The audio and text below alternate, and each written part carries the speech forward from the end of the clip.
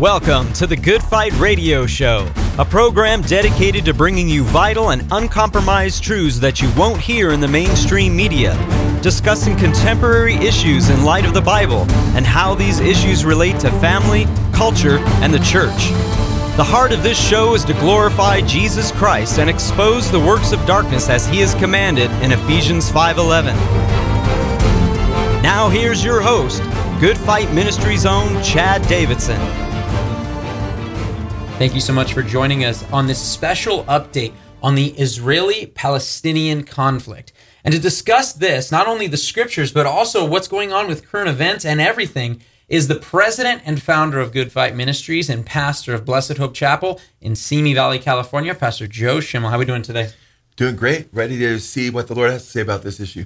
That's what counts the most, right? I agree wholeheartedly, and I got to be honest with you, I have seen so many statements online, things that are being said concerning the conflict and so forth, and then people even at our own congregation coming up and saying, hey, are you guys going to do something on this? Hey, I'm not sure about this. I don't know what the Bible says about this, or I don't know how I'm supposed to understand these current events. And for you guys who don't know, since May 10th, over 4,000 rockets have been shot into Israel, and Israel's Iron Dome has actually stopped over 90% of those from coming in, but some have gotten through and killed a number of Israelis as well as injured quite a few of them. And Israel has reacted to that conflict and come back against those who had fired those rockets, and in doing so have killed some people. I mean, let's just be honest. That's what's going on. There's a war going on, and it seems like if you were going on Twitter or Facebook or anything like that, it seems as though there is somewhat of a line in the sand. And this doesn't mean to the 100th percentile,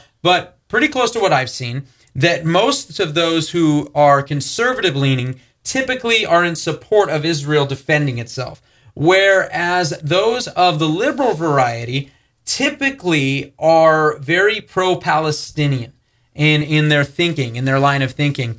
And so what we want to look at is a lot of people, especially if you see online, you see, and it's not just, I guess you could say it's not just conservative, because there's plenty of theologians that would say this as well, and so forth. But a lot of people see Israel over there in the Middle East as evil occupiers, or even that they've invaded the land of the Palestinians. And so I guess the best question to ask is this true? Is there truth to these are just evil occupiers who've invaded the land of the Palestinians? Yeah, you'd expect this from Muslims, them to deny Israel their land. The Iranian leadership for years has talked about wiping them off the face of the earth, pushing them into the sea and so forth. You'd expect that from those who serve a false god.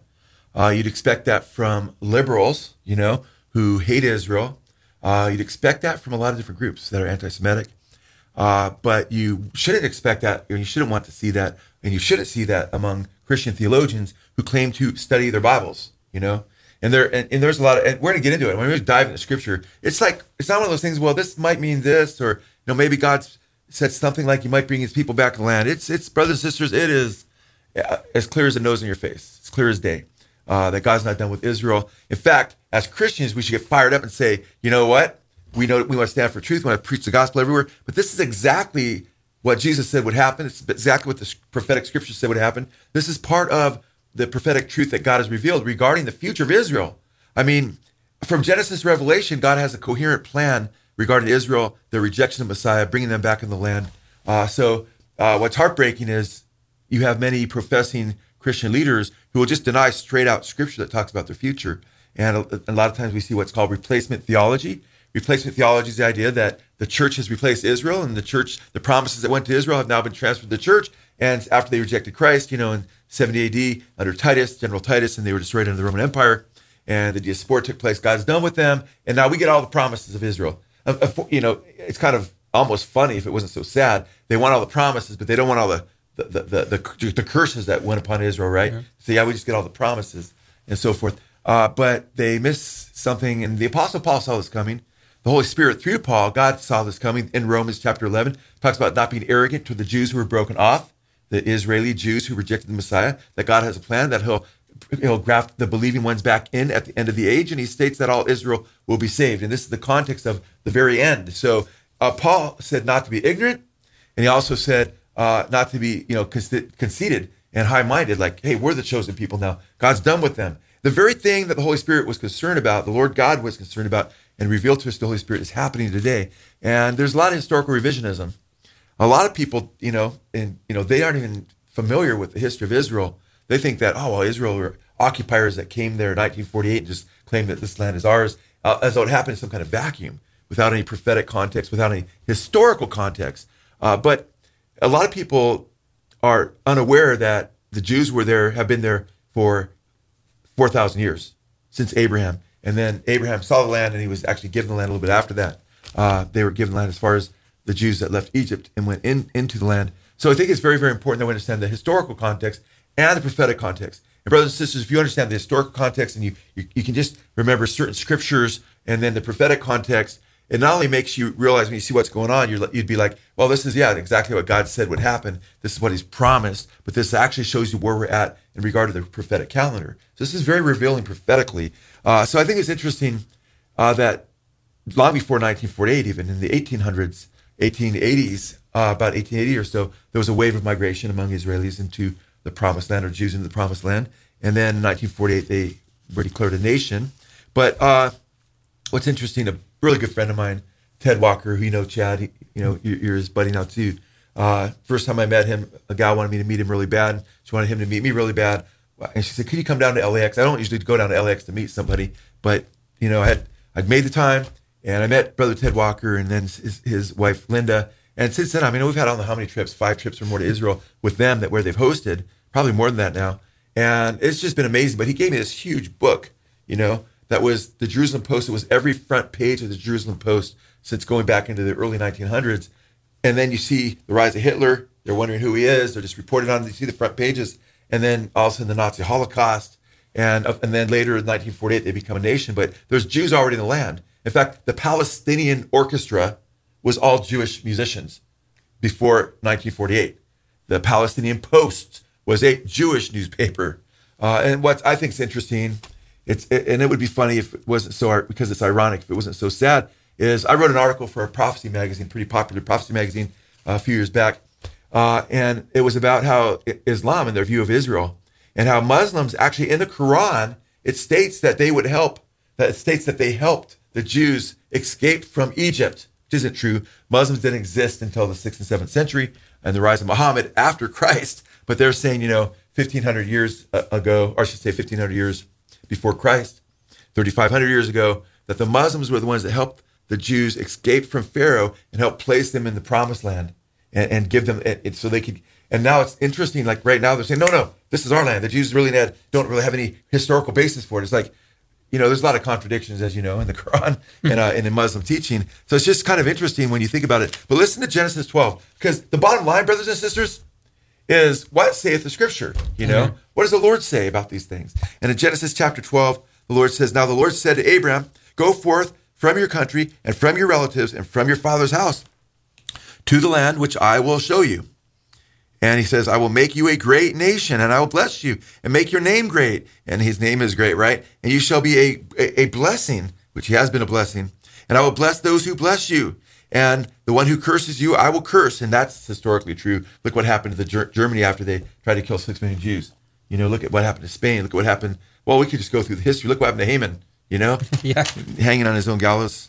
And I will make you a great nation. I'll bless you. And he says, I'll bless you. And so forth. Then he goes, and in you all the families of the earth will be blessed. So God's problem was to pick. He could have picked any nation, but he picked Abraham and made a nation from him, that through him he would bring the Messiah, and that through the Messiah all the nations would be blessed. People would be saved from every different nation. Whoever would come to him would be saved through the Messiah. So he preserved this people to bring forth the Messiah. But the promise wasn't until the Messiah comes, then they'll be all over, you'll be done as a nation.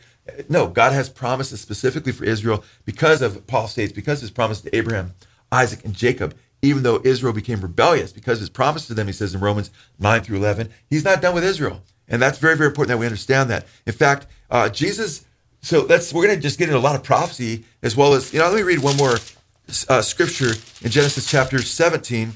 A few chapters later. So Genesis 12, Genesis 17, book of beginnings. Now when Abraham was 99 years old, the Lord appeared to Abraham and said to him, I am God Almighty, walk before me and be blameless. I will establish my covenant between me and you, and I will multiply you exceedingly. Abraham fell on his face, and and so forth. He's worshiping God. Verse 8, it says, the scripture says, I will give you and your descendants after you, listen to this, the land of your sojournings, all the land of Canaan, for an everlasting possession, and I will be their God. And then he actually talks about opening up his eyes and, the rivers and what defines the land, which is, by the way, far bigger than the land that they now occupy. Far more than they occupy is their land by right. So right now, of course, the United Nations got involved and everything else. We'll get into that because we're going to get into kind of a little bit historical timeline now. But it's interesting. Paul says in Romans 11, I say then, this is New Testament, I say that God has not rejected his people, has he? May it never be. For I too am an Israelite, a descendant of Abraham, of the tribe of Benjamin. God has not rejected his people whom he foreknew. And then he goes on to say that they're enemies for the God because the gospel's sake. They don't love like the gospel. They don't know Christ. They're blinded from who the Messiah is. But one day that veil, it says, will be lifted, and a nation will be saved in a day, and all Israel shall be saved, which will be all true Jews who ultimately turn to the Messiah. And he has a plan for them. So, and Paul's very, very concerned that this very thing that's happened would happen. And right now we have many preterists. All prophecies all been fulfilled. We have many Calvinists who are, historicists and those who are amillennial and say, no, God's done with Israel and so forth. There are some Calvinists, thank God, who understand that, and those in the Reformed view, that God does have a plan for Israel. You were mentioning something I quoted in another episode some time ago where Spurgeon talked about how God wasn't done with Israel, and so forth. But listen to what Jesus said after you'd be rejected. He did say what would happen to Israel, what would take place, but you have to read the entire words of Jesus, including the book of Revelation, which is called the revelation of Jesus Christ. But in Matthew 23, 37 through 39, just a couple days before Jesus was crucified, just a few days or so, Jesus said, Jerusalem, Jerusalem, who kills the prophets and stones those who are sent to her. How often I wanted to gather your children together as a hen gathers her chicks under her wings. I was willing, right? He says, but you were unwilling. Behold, your house is being left to you desolate. And it became desolate. Mark Twain wrote a whole thing when he visited Israel. I'm not going to read that. I'm going to read another Mark Twain quote because it's interesting. Even non-believers, agnostics, skeptics, he looked at Israel and he says, it's desolate. He goes, there's nothing here, shrubs, and it's hard to believe people, it's just amazing what he said. He says, your house will be left to you desolate. And he would say that, 1,800 years almost after Jesus said this would happen. For I say to you, from now on, you will not see me until you say, blessed is he who comes in the name of the Lord. So they would not be saved. They wouldn't see the Messiah again. It's important because it all fits together and you're going to understand it, but you're going to be blown away because when you see how well the scriptures fit together, you just sit back and you say, this is something that we should be confused about. This is exactly what the enemy would be doing, the Lord said. This is exactly what the Lord is doing in the midst of saving his people and getting the gospel out and then bringing Israel to him in the end. It's all part of the plan. But Jesus says your house will be left to you desolate. He went on to say just after this, Matthew 24, a few verses later, that, because they were admiring those beautiful stones in the temple, he said, not one stone is going to be standing on another. You go to Israel today, we've had several Israel trips, and every time we go, it seems like more and more people want to go. They're awesome trips. We get into the Word. We go to these awesome areas, and hopefully, you'll be able to join us next time we go. We'll see how that works because right now you need the vaccination to be able to travel there. And I don't think I'm going to do that, but I might have to sometime. We'll see what happens.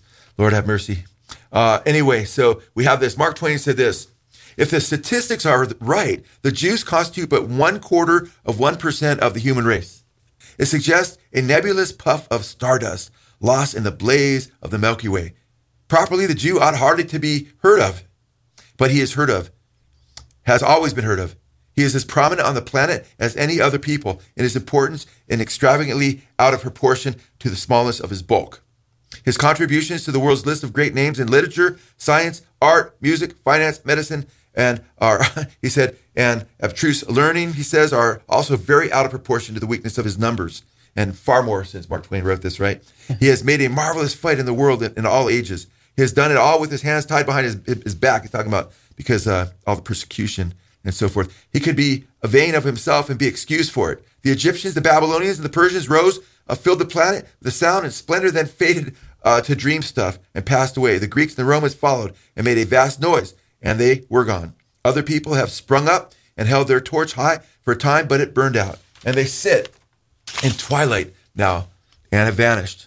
Goes on to say, the Jews saw them all, survived them all, and is now what he always was, exhibiting no decadence, no infirmities of age, no weakening of his parts, no slowing of his energies, no dulling of his alert but aggressive mind, All things are mortal but the Jews. That's interesting. All things are mortal but the Jews. All other forces pass, but he remains. What is the secret of his immortality? Well, he saw something going on. Like, what is different about what's going on with these people and their history? And of all these people, these others had lost their nations, 1,800 years plus since, when he was writing this. They weren't a nation, but he's like, they're so prominent. They don't have a nation as far as a national homeland that they could call their home. Yet he's saying, look what they're doing. What's their secret of immortality? Well, thus saith the scripture. Thus saith the word of the Lord. Yeah, and one of the things we've covered this, I think we did an entire episode when we first started our podcast show, the Good Fight Radio Show, where we talked about the most underutilized apologetic, the most underutilized answer for the Christian faith seems to be prophecy. And I can't get my mind wrapped around why on earth, outside of Satan putting a hedge against us to stop us from opening up and showing people, because I know for me personally, it was prophecy that opened up my eyes. I was saved by the gospel of Jesus Christ, came to the Lord, but then it was prophecy that made me understand I need to be in the Word of God, understanding the Word of God, being washed in the Word, meditating on it. Amen. And I just have to ask, what on earth, especially think about this, while we're talking about this, you guys are listening to this special update concerning Israel, all right, not only with what's going on in the conflict, but just overall in terms of time and even eternity. And what we want to say is, why is this being underutilized? Why is this being pushed to the side, especially concerning God's faithfulness towards even a lost Israel? No, that's a great question, Chad. It's you and I suffer from the same, pain regarding biblical believers being illiterate toward prophecy. Unfortunately, you have guys like Rick Warren pop up and say, hey, you know what? Prophecy is a distraction of the devil, from getting the gospel out. He literally said almost those exact words, I'm paraphrasing him, but he said that, and I think it was a purpose-driven church. And it's really heartbreaking because God's given us prophecy so we would look to Christ. In fact, as we look at the Word, we see the day star rising. The scriptures talk about how we need to pay more close attention to the Word of God in 2 Peter chapter 1. In preparation for Christ's return, Jesus said when we see these things happen, he said a lot of people's hearts are going to fail them, but for the believer, your hearts, our hearts won't fail us. They ought not to. We should look up knowing our redemption draws nigh. So when I see what's going on in Israel, when Chad sees what's going on in Israel, we go, that's what the scriptures say would happen. But as far as apologetics go, it isn't something that we should just recognize and say, wow, God is in control. He said these things would go down. That's an important facet of this. But as you're mentioning, Chad, it's important that we realize we should utilize this to win believers. When you go through the book of Acts, you see they're constantly persuading them. They use the word persuading more than once. They persuaded them. They didn't just say, hey, you're either unconditionally elected or not. Hopefully God's chosen you. No, they're persuading them to believe. And God uses prophecy to show he's the one true God. And I love the book of Isaiah. It's a mind-boggling book. Over and over again, the Lord chastens these idols who can't see, can't hear, can't talk, and so forth, can't walk. And they can't predict the future. He says, I'm going to show you how I can show you that I'm the one true God. I declare the end from the beginning. But he doesn't just declare the end from the beginning prophetically, because we can say, man, these guys can't predict the future. We could look at Muslims and Jehovah's Witnesses, and we could look at Mormons, and we could look at Scientologists. They can't accurately 100% of the time predict the future. That's because they're not God. In fact, they don't get anywhere close. The psychics, and so forth. Guess what? The Lord says, guess what? I tell you the end from the beginning, because I'm the one true God. And you know what he specifically points out in that regard? The nation of Israel, his ancient nation that he established through Abraham. And he specifically brings up their past. You can't tell me their past. And you can't tell me their future other than what God's revealed, right? So we read this in Isaiah chapter 44, 6 and 7. Thus says the Lord, the King of Israel and his Redeemer, the Lord of hosts, I am the first and last. Okay? He says, beside me there's no God. Then he says, verse 7, who is like me? Who is like me? Let him proclaim and declare it. Yes, let him recount it to me in order. In order, I love this. From the time that I established the ancient nation. And let them declare to them the things that are coming. So let them figure out, let them tell me what's happening from the time I declared the ancient nation and what's coming. And he goes on to give series of prophecies about this ancient nation regarding Cyrus, a coming world leader who God will use and give a heart of a shepherd to free his people from captivity, which will happen after they're in one of their diasporas. It's really mind-boggling. I mean, he even calls Cyrus by name years, over 100 years or so before he lived. It's amazing. Isaiah 46:10.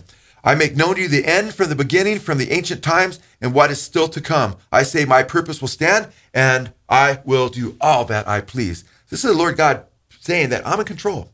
I'm in control. And I'm in control, not like prophecy and sovereign over history, but I'm in control of my ancient nation, and I'm making predictions about them whereby you can look and check it out and know that I'm the one true God.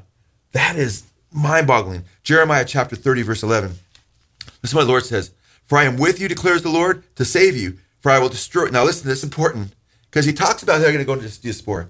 The northern kingdom, the 10 tribes of Israel, 150 years or so before that, were sacked by the Assyrians. They went into diaspora. Now Judah, the southern kingdom, Benjamin, of course, and the nations in the north and the south were only two nations, Judah and Benjamin. They too would now go into diaspora. And he says, but I'm not going to destroy you altogether, because God made a promise to Abraham, Isaac, and Jacob. He knew he'd always have a remnant of those who would trust him. Amen.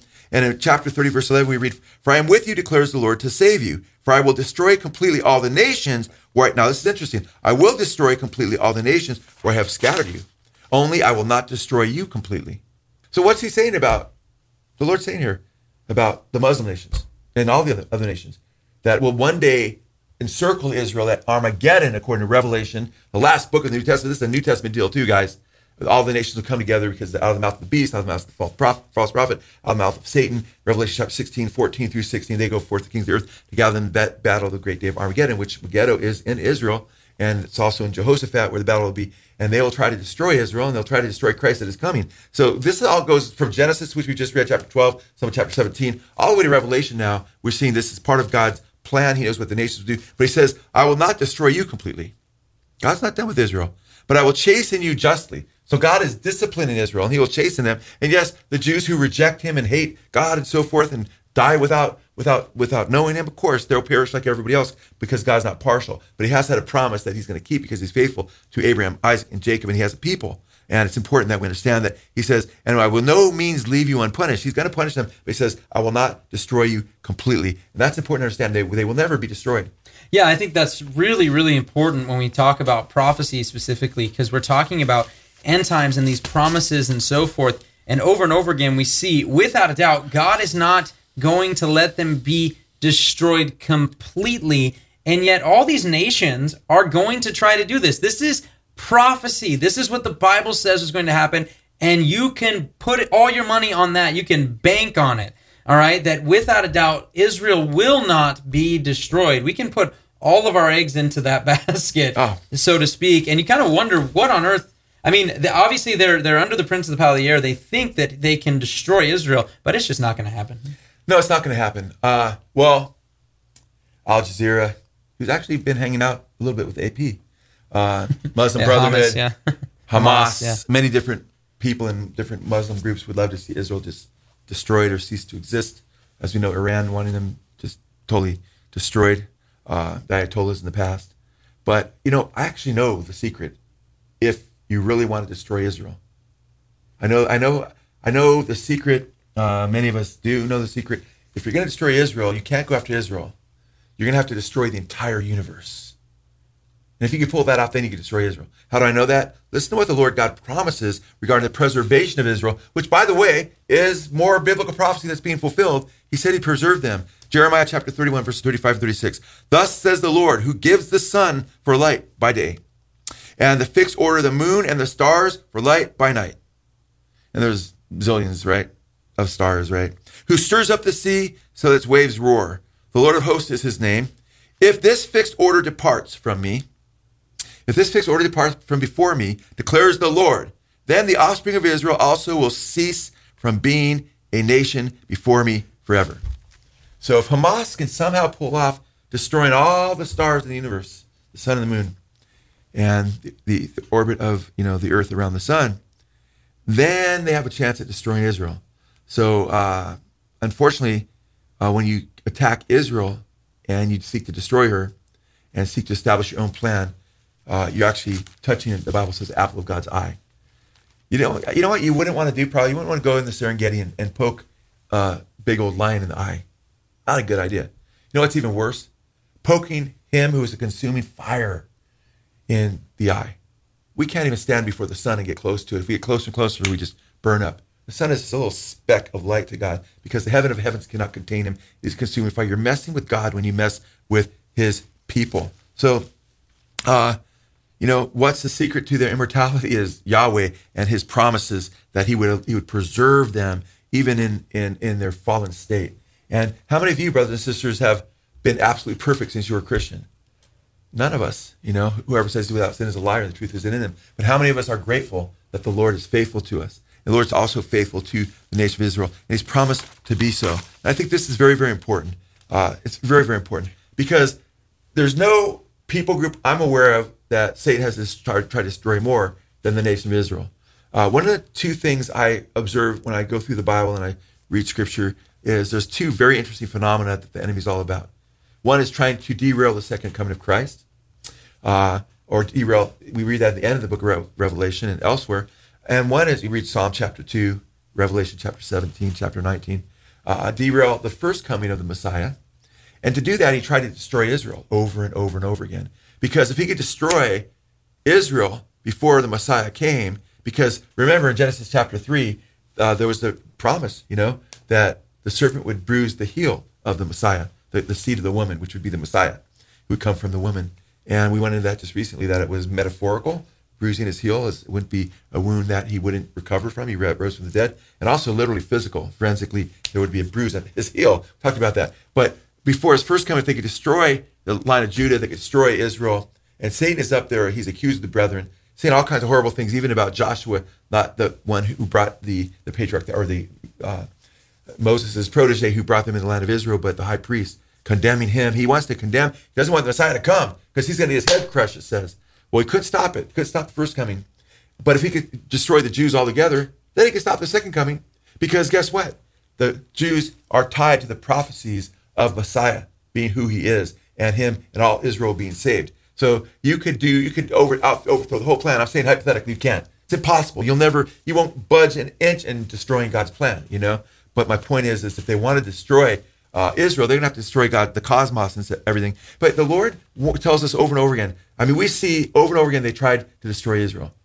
We can read the book of Numbers. We can read where Balak, Jesus referenced that too in Revelation chapter 2.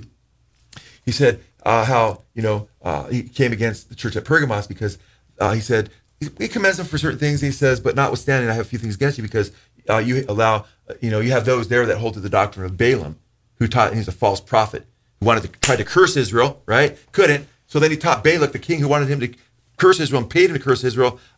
He says he taught Balak to he taught Balak how to basically he cast a stumbling block, as it says, before the children of Israel to teach them to eat things sacrificed to idols and to commit fornication. Because Balak sent his women over there, pretty women, batting their eyes and seducing them and into sexual experiences and then whipping out their idols, and they became idolaters. But he couldn't do that because only a certain amount did that and so forth. Pharaoh killed many children, Moses was spared. He tried to wipe out a lot of the Jews. Haman, the whole book of Esther is about an evil man named Haman who made an edict among the Persians, which is now Iran, by the way, interesting, right? And the prince of Persia, which is a spiritual demonic entity that it was using Iran in the time of Daniel. It's even prophetic. There's a spiritual war going along with all this. But he tried to kill every Jew. He had an edict with the Medes and the Persians to wipe out the Jews.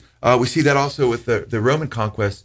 There's been almost, estimates are around 2 million or so Jews that were killed under the Roman conquest. And so forth. We have, the in general, European anti-Semitism in the past, Spain and, of course, Germany. We have the Holocaust itself.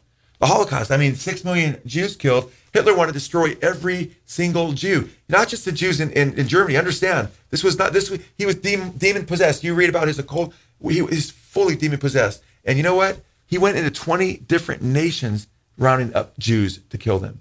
Not just Germany. And the Lord's preserved them through all of this. You've been listening to the Good Fight Radio Show, brought to you by Good Fight Ministries. If you're blessed by this show and would like to partner with us, please consider visiting our Patreon page at patreon.com/goodfight. Or you can write to us at P.O. Box 2202, Simi Valley, California, 93062. Or call us toll-free at 1-866-JC-TRUTH. That's 1-866-528-7884. We hope you'll tune in next time on the Good Fight Radio Show.